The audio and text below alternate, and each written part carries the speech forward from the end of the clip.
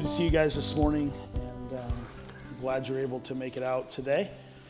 If you take your Bibles to the book of Colossians, and here's where we're going to kind of kick off this morning. We are getting close to the end of the first month of 2019. How are those resolutions going? Good? Rock solid?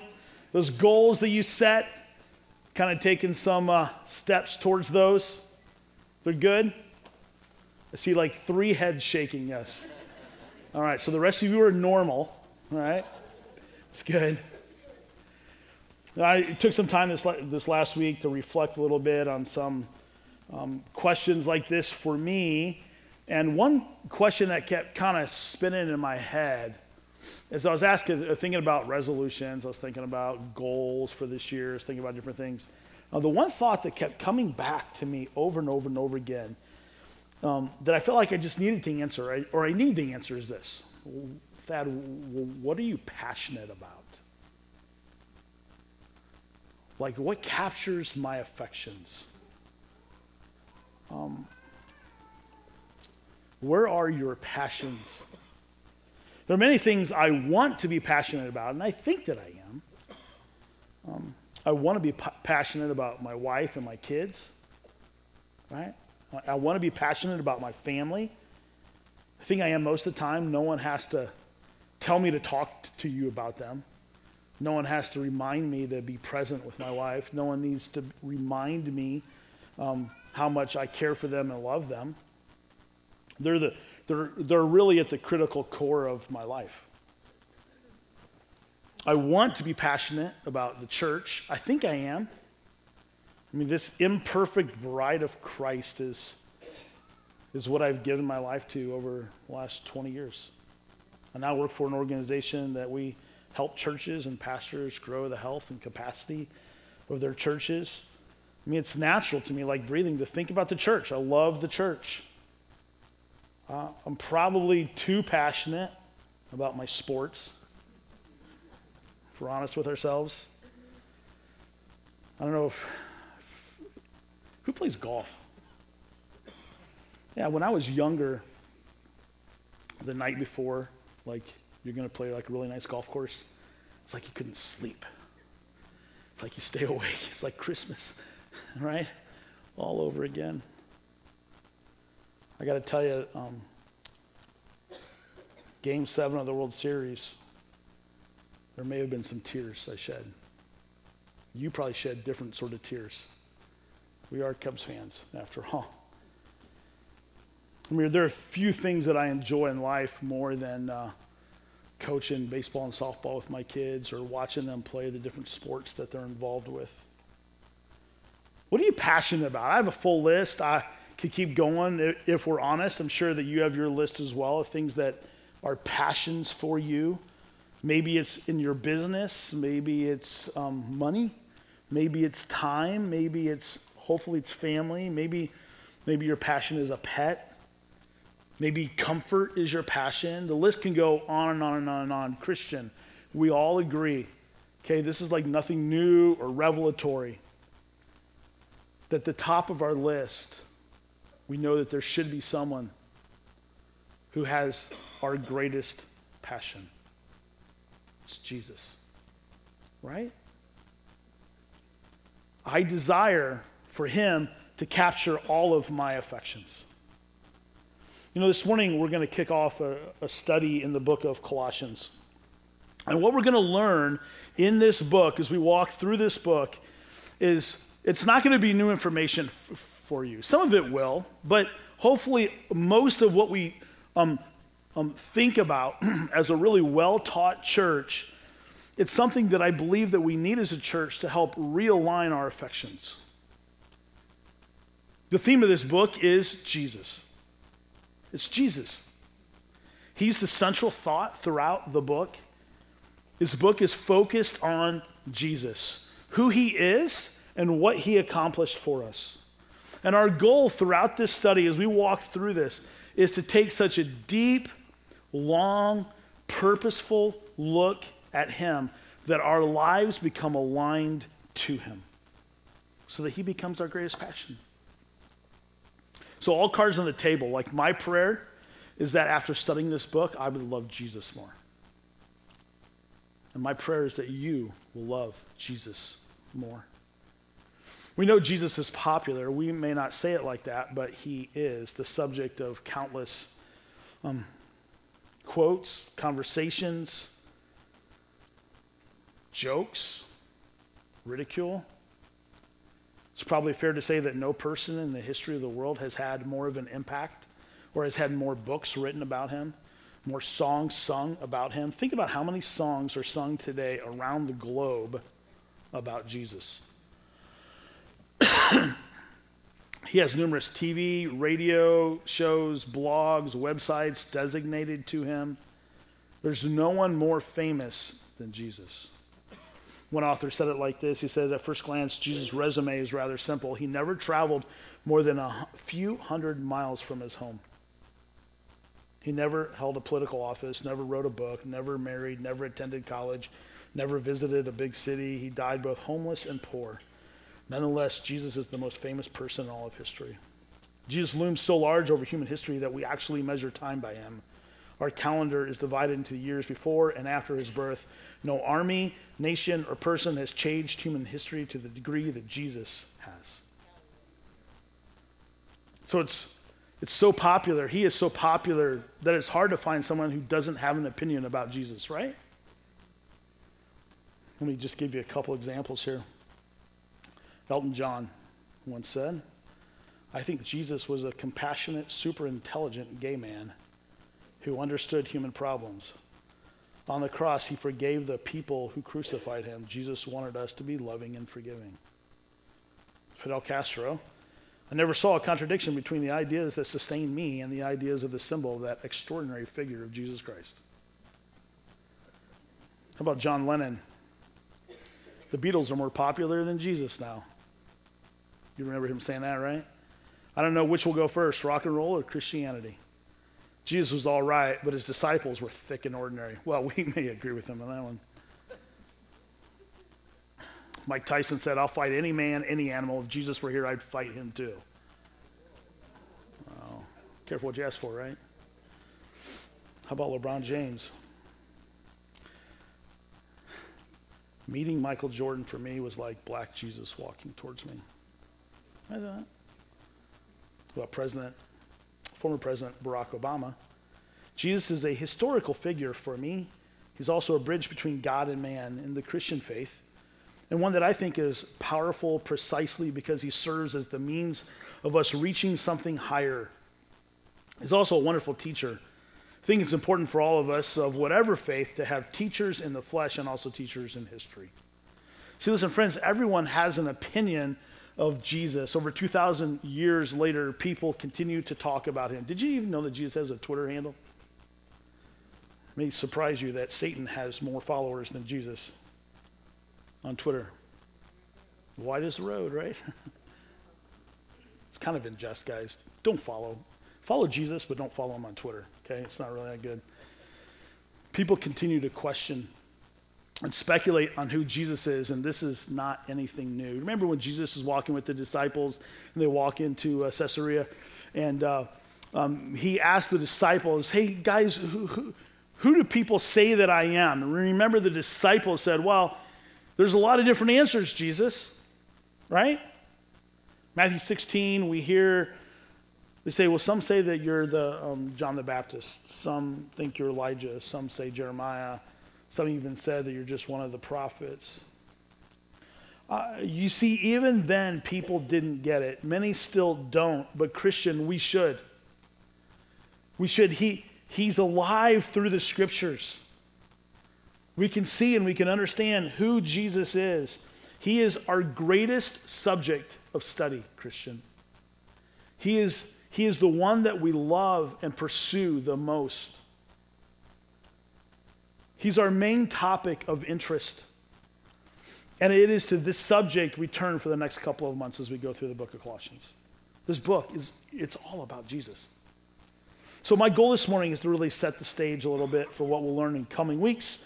And I want to share some background information, display even in the first couple of verses how we can show how Jesus is everything to the believer. Look at Colossians chapter 1, verse 1. Paul, an apostle of Christ Jesus by the will of God, and Timothy, our brother, to the saints and faithful brothers in Christ at Colossae. Grace to you and peace from God our Father. This is a normal opening greeting in their culture. When we write letters, where do we put our name as the author of the letter? We put it at the end, right? In their culture, they put it at the beginning. And then they talk about who we're intending to write to. So first we learn in the first verse that this book is written by the Apostle Paul with his dear friend Timothy at his side. You probably know this, but let me remind you of a few things. Paul was a guy who hated Jesus. In fact, his name wasn't Paul then, it was Saul. He was the guy who was doing everything he could to stop the movement of Jesus. He was doing everything he could to get rid of the followers of Jesus. Jesus infuriated Saul. That is until he approached Damascus on that road where he's going there to persecute more Christians. And Jesus reached down into his life and changed him, right? The events described in Acts chapter 9. From this point, we're told that Jesus is no longer his enemy, but Jesus is everything to him. Saul, who then becomes Paul, goes from hating Jesus to loving Jesus. He goes from persecuting to being persecuted because of Jesus. He goes from trying to stop the message of Jesus from spreading to helping others become followers of Jesus. And if there's anyone who knows what it means to have Jesus at the center of their life, it's this man, it's Paul. In fact, at the writing of this letter, Paul is in prison because of Jesus. He's sitting in a house. Most historians would say that he's attached by chains to guards in a house, still teaching the truth about Jesus. We know that this was written at the end of Acts chapter 28, after Paul is arrested in Rome. He spends 2 years in prison proclaiming the kingdom and telling everyone about the Lord Jesus Christ. Now, we'll deal with a little bit more of the history of the church at Colossae next week when we see how the gospel changed their life. But while Paul is in prison there, after Acts 28, at the end of that, a man by the name of Epaphras comes into town and comes to tell him about a church that he planted. Epaphras. And in response then, Paul writes this letter back to Colossae. And if you notice in verse 1, Paul says that he is writing as an apostle of Jesus Christ by the will of God. We get the will of God thing, right? Like, we understand that. We can read Paul's story, his transformation, and we see his salvation experience, and we understand God's will. That for Paul to be an apostle, you don't get any clearer than that. In fact, just flip over a page or two to 1 Timothy chapter 1. I just want you to see this as I read it. Verse 12, 1 Timothy 1:12. This is Paul writing again. He says, I thank him who has given me strength, Christ Jesus our Lord, because he judged me faithful, appointing me to his service. Though formerly I was a blasphemer, a persecutor, an insolent opponent. But I received mercy because I had acted ignorantly in unbelief. And the grace of our Lord overflowed with me with the faith and love that are in Christ Jesus. The saying is trustworthy and deserving of full acceptance, that Christ Jesus came into the world to save sinners, of whom I am the foremost. But I received mercy for this reason, that in me, as the foremost, Jesus Christ might display his perfect patience as an example to those who were to believe in him for eternal life. And so what we see, he's just telling his testimony that, listen, I was the worst of sinners. I was on the road. I was persecuting. I was killing people who loved Jesus. And Jesus reached down and changed me. That's what Saul says. And so when he writes in Colossians, you can flip back there, Colossians chapter 1, when he writes that he's an apostle of Christ Jesus by the will of God, we get that, right? We get why he says that. But have you ever wondered why he always drops that trump card of I'm an apostle? Right? To be clear, an apostle is he's considered an official delegate or a representative of, or messenger with to represent someone. He is telling them that, listen, I'm an apostle of Christ, an apostle of Jesus, meaning that what I'm going to tell you is authoritative. His authority is found as an apostle from the real leader, Jesus. Why is this important? Well, probably probably more than any other letter that he wrote. It's important because Colossae is just one of two letters that Paul wrote in which he had not been in the city and he did not plant the church. Well, of course he needs to say that. If we were doing trivia night, I'd ask you, what's the other one? You can come tell me afterwards. He wants them to know his authority. And along with Paul, we see this young man, Timothy, who's one of Paul's closest friends, most trusted co-laborer for Jesus. We're told in Acts chapter 16 that Paul takes Timothy at the beginning of his second missionary journey, and from that time on, they become this formidable team of ministry. Timothy actually is from the same part of the world as Colossae, which is now known as modern-day Turkey. No doubt he would have known this city. In verse 2, this book is written to the saints and faithful brothers in Christ at Colossae. He says that they're faithful brothers, meaning that they're of the same family. He calls them God's holy people. They're saints. They're set apart to be used by God. And then do you see those words, that they are in Christ? And this is where I want to camp. Just for a few minutes. Because I think this issue of identity, of being in Christ, is so crucial in our society today. See, talking about being in Christ can easily, friends, be one of those Christianese terms that we talk about, but yet we don't really grasp, understand how to define it or what does it really mean and for our life today. And so I don't want to just say, hey, you're in Christ, go, walk away, but I want to help us think through, like, what does that really mean?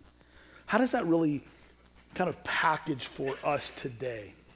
And so I want to give us several meanings of what it means to be in Christ. And so I think there's like 5 things there in your bulletin if you're taking notes. First is this, that to be in Christ, it means that our position has changed. Our position has changed.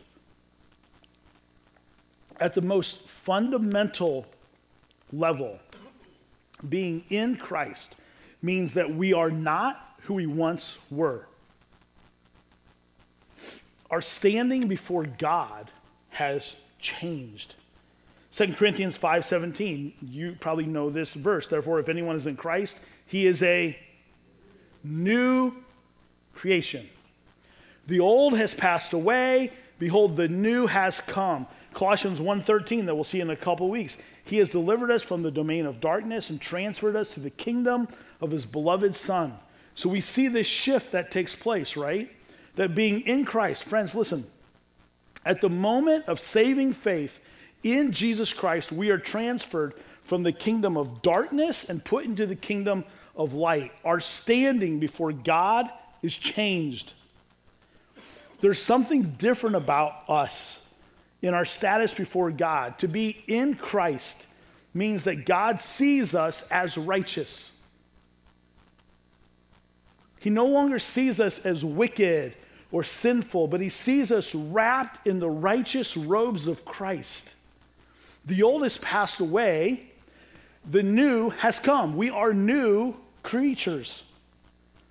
See, this is at the heart of so much transformation in our lives, Christians. You are not, listen,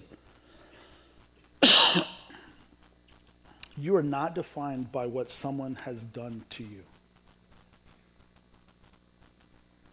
You're defined by what Jesus has done for you. Because you are in him. Believer, fellow believer in Christ, you are not even defined by what you do, but by what Jesus has done. This is at the core of the gospel. This is the heart of the gospel that so often we forget. I don't know if you guys like football or not, but I don't know if you watched the national championship college football game. And there's a quarterback for Clemson. He's pretty good. Not bad. True freshman, right? Trevor Lawrence. I don't know if you've seen him being interviewed at all. He said it many, many times. I just picked up one quote that he said. He says, I put my identity in what Christ says, who he thinks I am, and who I know what he says I am. It really does not matter what people think of me or how good they think I play. That does not really matter. That has been a big thing for me in my situation, just knowing that and having confidence in that. In what? That his identity is found in being in Christ, meaning that his identity is found in who Christ says that he is. Because why? Because his position has changed. Look, I don't think any of us in this room have played at a level of Trevor Lawrence. Maybe you have some sport, I don't know, but we all have people in our lives who have accused us, who demand stuff from us, who demean us, who tell us that we're not doing something right, make us feel small, and even reverse that, right? There are people in our life that praise us based upon some performance that we did when we actually did do it right. And sometimes our emotions and the way we live life and stuff is affected based upon, well, they're down on me, and so my emotions are down, or I did some stuff well, and so now my emotions are high because people are praising me. And at the end of the day, friends, those things do not define us as Christians. What defines us is our position of being in Christ. What should matter to us is what he thinks of us, not what others think of us. Our identity is rooted in a position change, from darkness to light, from evil to his good, from standing in opposition to God to being his child. Identity is rooted in our position being changed. Secondly, it means our loyalty has changed. It means our loyalty has changed. So once our position changes, guess what? Our loyalties now change as well. We've been transferred into his kingdom. Our desires for the previous kingdom begin to diminish. 1 Corinthians 6:15 says, do you not know that your bodies are members of Christ? Shall I then take the members of Christ and make them members of a prostitute? Never. See, what Paul is writing there in 1 Corinthians, it only makes sense that we're members of Christ means that our loyalty is to him. That the believer should not do this because their loyalty is to the one who defines who they are. The member of Christ does not work on behalf of the opposite team. I mean, it's crazy to think that anyone in Cleveland would be a Steelers fan. Right? Sorry, Harry.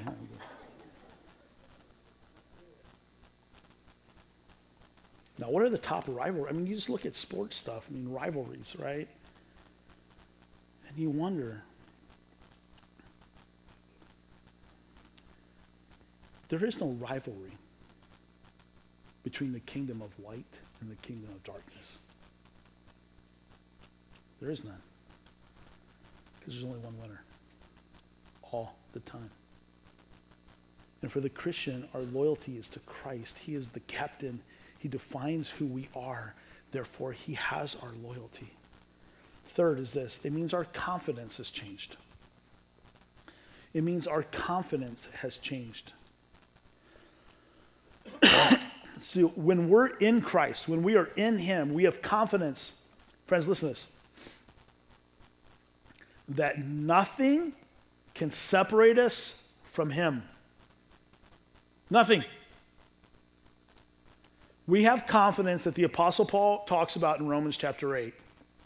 For I am sure that neither death, nor life, nor angels, nor rulers, nor things present, nor things to come, nor powers, nor height, nor depth, nor anything else in all creation will be able to separate us from the love of God in Christ Jesus our Lord. Nothing. So we don't have to run around scared that Jesus is going to kick us off the team. He has spoken and his words are true. He does not lie. We know that nothing can separate us from God when we are in Christ Jesus. This brings hope. This brings confidence. This makes us look at the world differently. And friends, this confidence should bring freedom. This is freedom, right? Our identity in Christ removes fears of failure. Our identity in Christ removes fears of rejection. It removes fears of not doing enough. Think about that. Oh, I got to go serve at church just so that God will like me. No, it's not the gospel.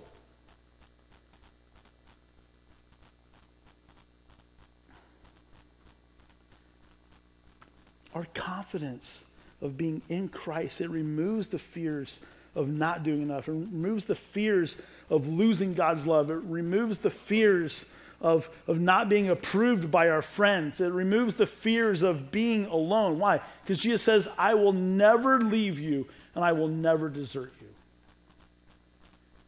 So let me just apply it to us in just one way, okay? There's numerous ways that we could talk about this, but social media. Anyone ever on social media? I remember having conversations with my kids early on when they started doing it, and they're like, I can't believe it. I posted something and it got 10 likes or 10 hearts, whatever Instagram is. I don't know, what is it? I'm like, why do we get so excited? And then we post something and only like 2 people like it, so we delete it. Because we don't want it to show on our timeline that, oh, that post only got 2 people to like it. What? Like as if we're fishing for approval, right? Let me throw it out there. Well, that wasn't good enough. Let me throw this one out there. Let me fish. I don't fish. Am I doing that right? Aaron. See, our identity in Christ brings the confidence that we don't have to go fishing for acceptance. The one who created everything, the one that we're going to learn in Colossians later on in chapter 1 here, the one who holds the whole world, he holds all things together. Like if he let go, we're flying, like gravity, we're flying off this earth, right? Like he holds everything together. The one who does that, the greatest to ever live, Christian, being in Christ, he looks down and says, I've accepted you. Not based on anything that you've done. Nothing.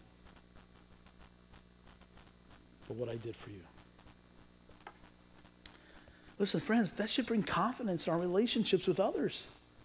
It should give us freedom in our social media presence. It should give us Christian hope that nothing we can do will ever separate us from the love of God in Christ. One author said it like this: sometimes we're so weighed down by our sin, losing sight of our identity in Christ, that we struggle to believe that God actually and personally loves us. We may believe that God loves the world, or he loves individual people in it, but we're less likely to truly believe that God loves us. This is because we struggle to accept that God's love is pure, unmerited, and free. Into this doubt, we're repeatedly brought a freeing truth. Jesus loves you. He cannot love you anymore. He will not love you any less.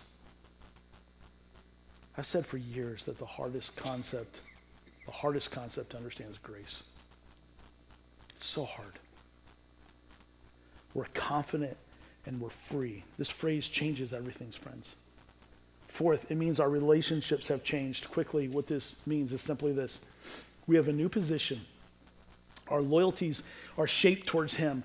We have real confidence in who he is. And when we are in Christ, guess what we get? We get a new family. A new family, a spiritual family. Romans chapter 12. For as in one body we have many members, and the members do not have all the same function, so though many are one body in Christ and individually members one of another. That's why you stand up at the beginning. Tell someone you love them. Tell someone that you're loved. Listen, you're a body of Christ because you're in him.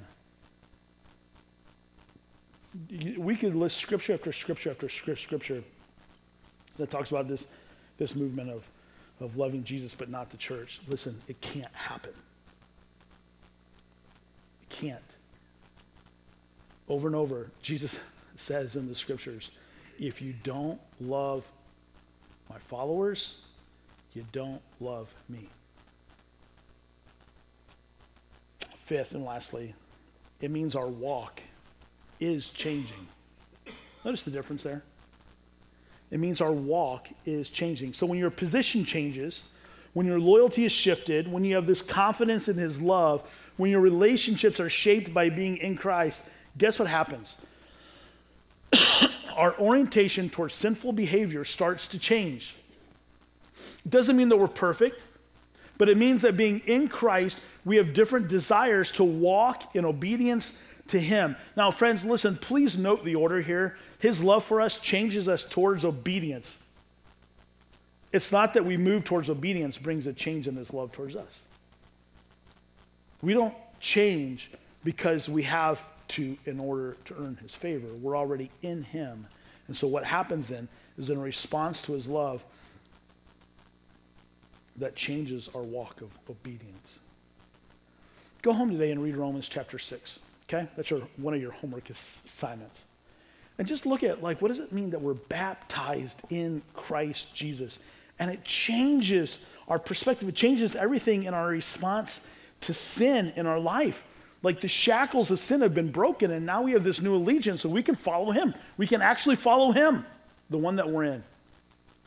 So our identity in Christ is just one small blimp of what we're going to see in our study in Colossians. What Jesus did and what he promised to his people come front and center throughout this book. All building to this so that Jesus would be preeminent. What does that mean? It means that Jesus would be first. In fact, one of my favorite passages that we'll see in a couple weeks, but it's all building to this, that he is preeminent. Friends, he is first. The problem is we don't recognize him as first. It's not that we make him first. You get that? We never make Jesus first. He is first. We acknowledge the reality that he is. So this is what's coming. Let me just give you a quick preview real quick. Next week, verses 3 through 8, we're going to see the gospel that Epaphras preached, the gospel that he learned, most likely in Ephesus, I think.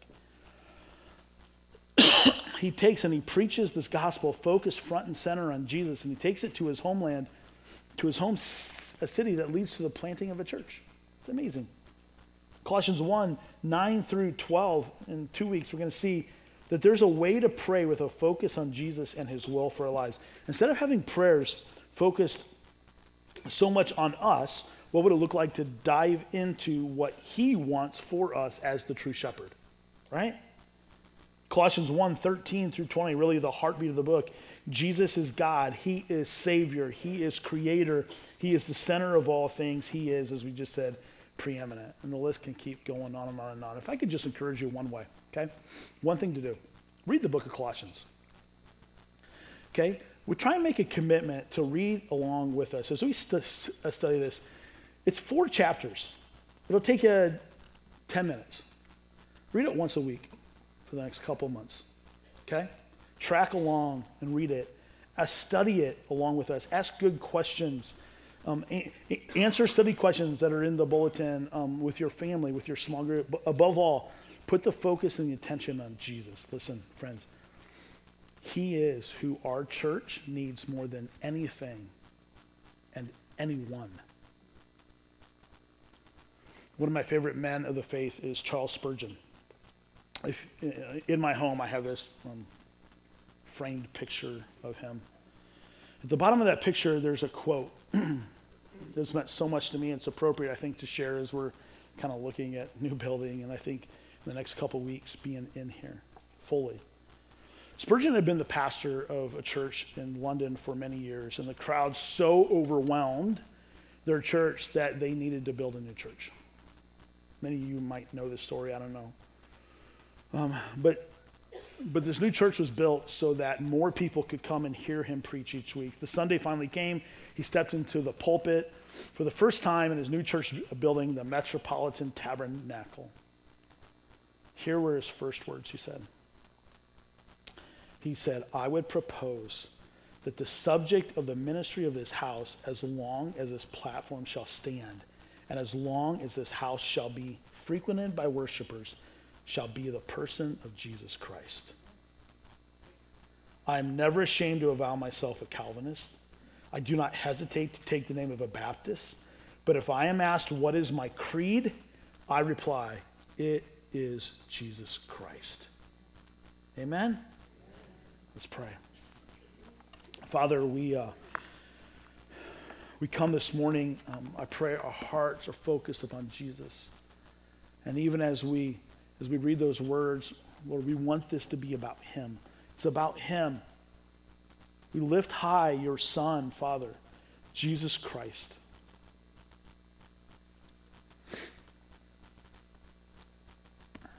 So much that's going on in our world, and there's so much that's going on in our little world here at Leroy Chapel. Father, what we need more than anything is just a real vivid picture of who Jesus is. Lord, we know that all we have is Christ. At the end of the day, that's it. And so may our hope, our attention, our desires, our focus be put on him. And so thank you. I just pray that as we even study this book together as a church, that our hearts are drawn more alignment to who he is for our good and for your glory. Amen.